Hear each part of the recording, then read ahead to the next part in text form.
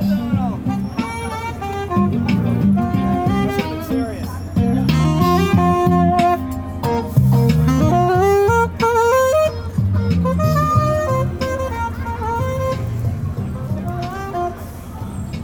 friends and neighbors. This is Brian Sanders coming back at you again for the Tucson Weekly and soon to launch American Babylon.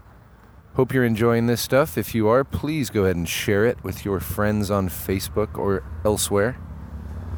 Yesterday, downtown Cleveland GOP convention, definite ratcheting up of the intensity level.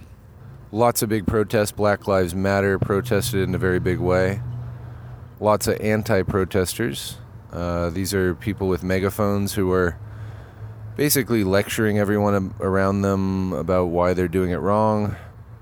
The thing about these people is they don't actually bring any facts to the table. They get their news from Infowars.com. And in fact, the prominent group of these guys with megaphones, they're all guys basically. The most prominent group was directly from Infowars. So there you go. There were rumors of violence being committed against Mr. Alex Jones at Public Square. I think those probably are just that, rumors. Not confirmed at all. Lots of clashes throughout the day, but here's the thing. This is where the democracy happens. Outside of the violence, what you really have are super intense conversations amongst people who are committed to their side of things, to their ideals. When we left yesterday, there was a kid with a Make America Great Again hat. It was actually signed by Donald Trump. Incidentally, I got an interview with that kid earlier in the day. He was out in the thick of a whole bunch of protesters trying to hold his own. Nobody was attacking him. There was a bunch of anti-fascists right near him. Some other protesting type people. And they were just going at it. They were having a very intense conversation. There's a saying that gets thrown out here by leftist groups mainly, which is, this is what democracy looks like. And I think that's true, y'all.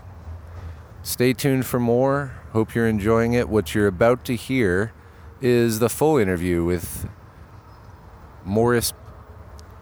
What you're about to hear is the full talk that I had with Mr. Morris Pearl.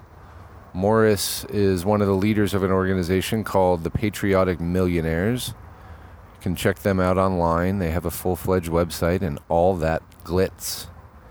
They're an interesting group. They advocate for basically cessation of the rise of political influence of the wealthy. So they're trying to advocate for a $15 minimum wage, amongst other things. They're trying to lessen the influence of money in politics. They're trying to force through disclosure laws, which make people more accountable in theory. He's an interesting guy. He used to work for Blackrock, and I kind of went at him a little bit about that. If you know anything about Blackrock, they're huge financial megalith and have been implicated in all sorts of things. But Morris is a very, very sweet guy, very interesting, very smart. I hope you enjoy this. It's only about 8 minutes, and I will see you later today. We're just about to head downtown and see what's going on, because inevitably something is going on. TucsonWeekly.com, Tucson Weekly, The Range blog. This is Brian signing off. Have a good day, and I will see you soon. So, glad to talk to you. Okay, wonderful. Sure. First of all, what's your name? Morris Pearl. Morris Pearl. Okay, I wasn't sure which was which. Okay, no problem. I'm Brian. Here's my card. Brian Sanders. Spelling. Oh, fabulous. Okay, then I don't need to ask you to spell it because it's right here on the card. Great.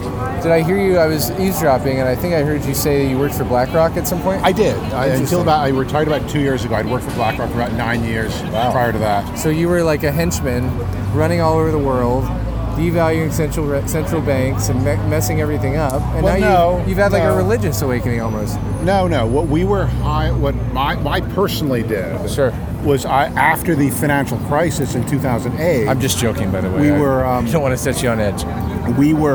My group was hired by a couple of different banks, including the Fed in the United States, to figure out how much these bailouts were going to cost the taxpayers. Sure. That was the question. The Fed and the Treasury, when they had the bailout of Citibank, They wanted someone to come in and independently figure out sort of how much should we expect this is going to cost the taxpayers. Right, because it was such a cluster. So that's what I worked on. Okay. And now you're with this group, Patriotic Millionaires. That's correct. And I find some of your proposals to be absolutely exhilarating. Good. And I think a lot of people do.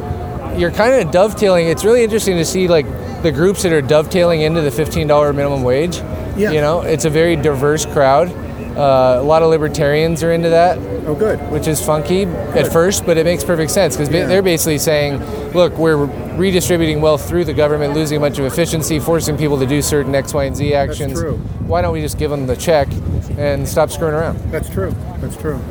And if we had a higher minimum wage, that would cut down greatly on the number of people who would need public assistance to survive on.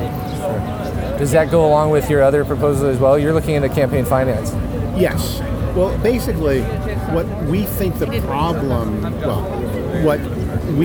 there is a problem that there's a small number of wealthy people that are using their money to get more political power and using their political power to make more money and more inequality, and that's making America more unequal than it has been in the past. And that's bad for the poor, and that's bad for the middle class, and it's bad for the wealthy. It's bad for everyone. It's interesting you phrase it bad for the wealthy, because I would agree with you, but I think a lot of wealthy people don't see it that way. Well, I think a lot do. I think the problem is that those few don't. For instance, people who make their wealth by extracting minerals from the earth, those few don't, and those are the ones who make their views much more known. Sure. It's the large number of people who kind of don't want more inequality are less vocal than the small number of people who think that more inequality is just great.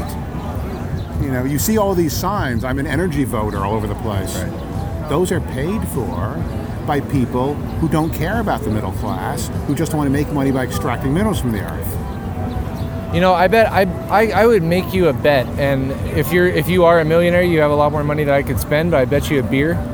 I would bet you a beer that you and your associate over there are the only two millionaires out here, if you're both millionaires. Well, that could I'm talking be true. about in this. It's just an square. Well, it's an interesting divide when you go to protests, when you go to a square like this at these things, when you go to where the little people are. Yeah. They're the little people, and by that I mean we're divided here in this way too. All of us are out here, right? This middle class working guy kind of thing. Yeah. And then the people making the decisions are in there behaving like whatever inside the convention. That's the problem, is not that our elected representatives are thinking to themselves, oh, I only want to do what I can do that will get me more bribers or something. No, they're honestly doing what they think is best for America. The problem is they don't hear from most people. Right. They only hear from the people who go to their large-scale fundraisers, Sure. who have enough money to have lobbyists go to their offices. That's part of the reason we had to create the Patriotic Millionaires, is so we could put together some money to hire some staff to do some lobbying, to go talk to these people and tell them, no, actually, your staff is completely wrong. It is not that all the rich people in your district don't like this. The rich people in your district think these progressive proposals are fine. It's that the few people who are complaining, who would take the time and effort to complain to you, are the ones who don't like it. Sure. And that's really interesting you're saying that, because, you know, one of the criticisms I received after protesting and then being attacked and it went viral and blah, blah, blah, I got a lot of criticisms. Okay. One of them was, why the hell are you going in there? Why are you protesting? Why are you disrupting their meeting? My response to that was basically what you just said. Look, Hillary Clinton, Donald Trump, name a politician, doesn't even matter which one you're talking about. Yeah. They live in a hermetically sealed bubble. They don't pay rent. They don't buy a cup of coffee. They don't drive a car around. They certainly don't interact with people like me. So if somebody's going to try and take power, I think it's damn near my duty to go in and call him a liar if he happens to be named Donald Trump, which is exactly what I did. Yeah, no, I know what you mean. Yeah, I mean, I've never had a car in my life. I've never needed to. I couldn't tell you the first thing about how much it costs to get a car, drive it, or park it, or whatever. There's plenty of things that Do you just get a driver? Is that what that is? Yeah. I just pick up my phone, I call Uber, the guy comes, picks me up, drives me wherever I want to go. Right. It's much easier than owning a car. Sure. You know?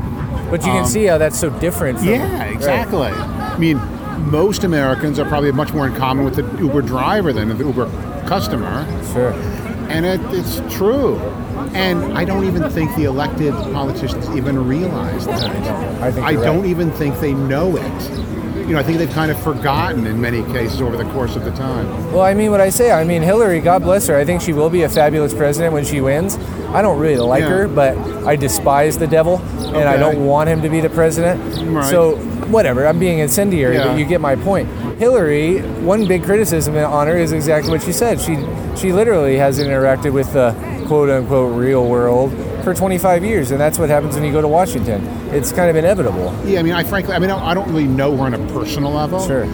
I mean, the few times I've met her, I can say that she is the smartest person in any room that she's in, as far as I can tell. Right. I'd buy that. Yeah, I mean, she's brilliant. She really is. And I think that she would make a great president.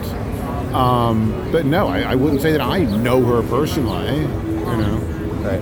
Where do you guys go next? What's the goal? What's the goal this year for Patriotic Millionaires? Well, to get more people talking about these issues, and more people, by using the press as helping us, more people realizing that the wealthy business people and investors are actually on the progressive side.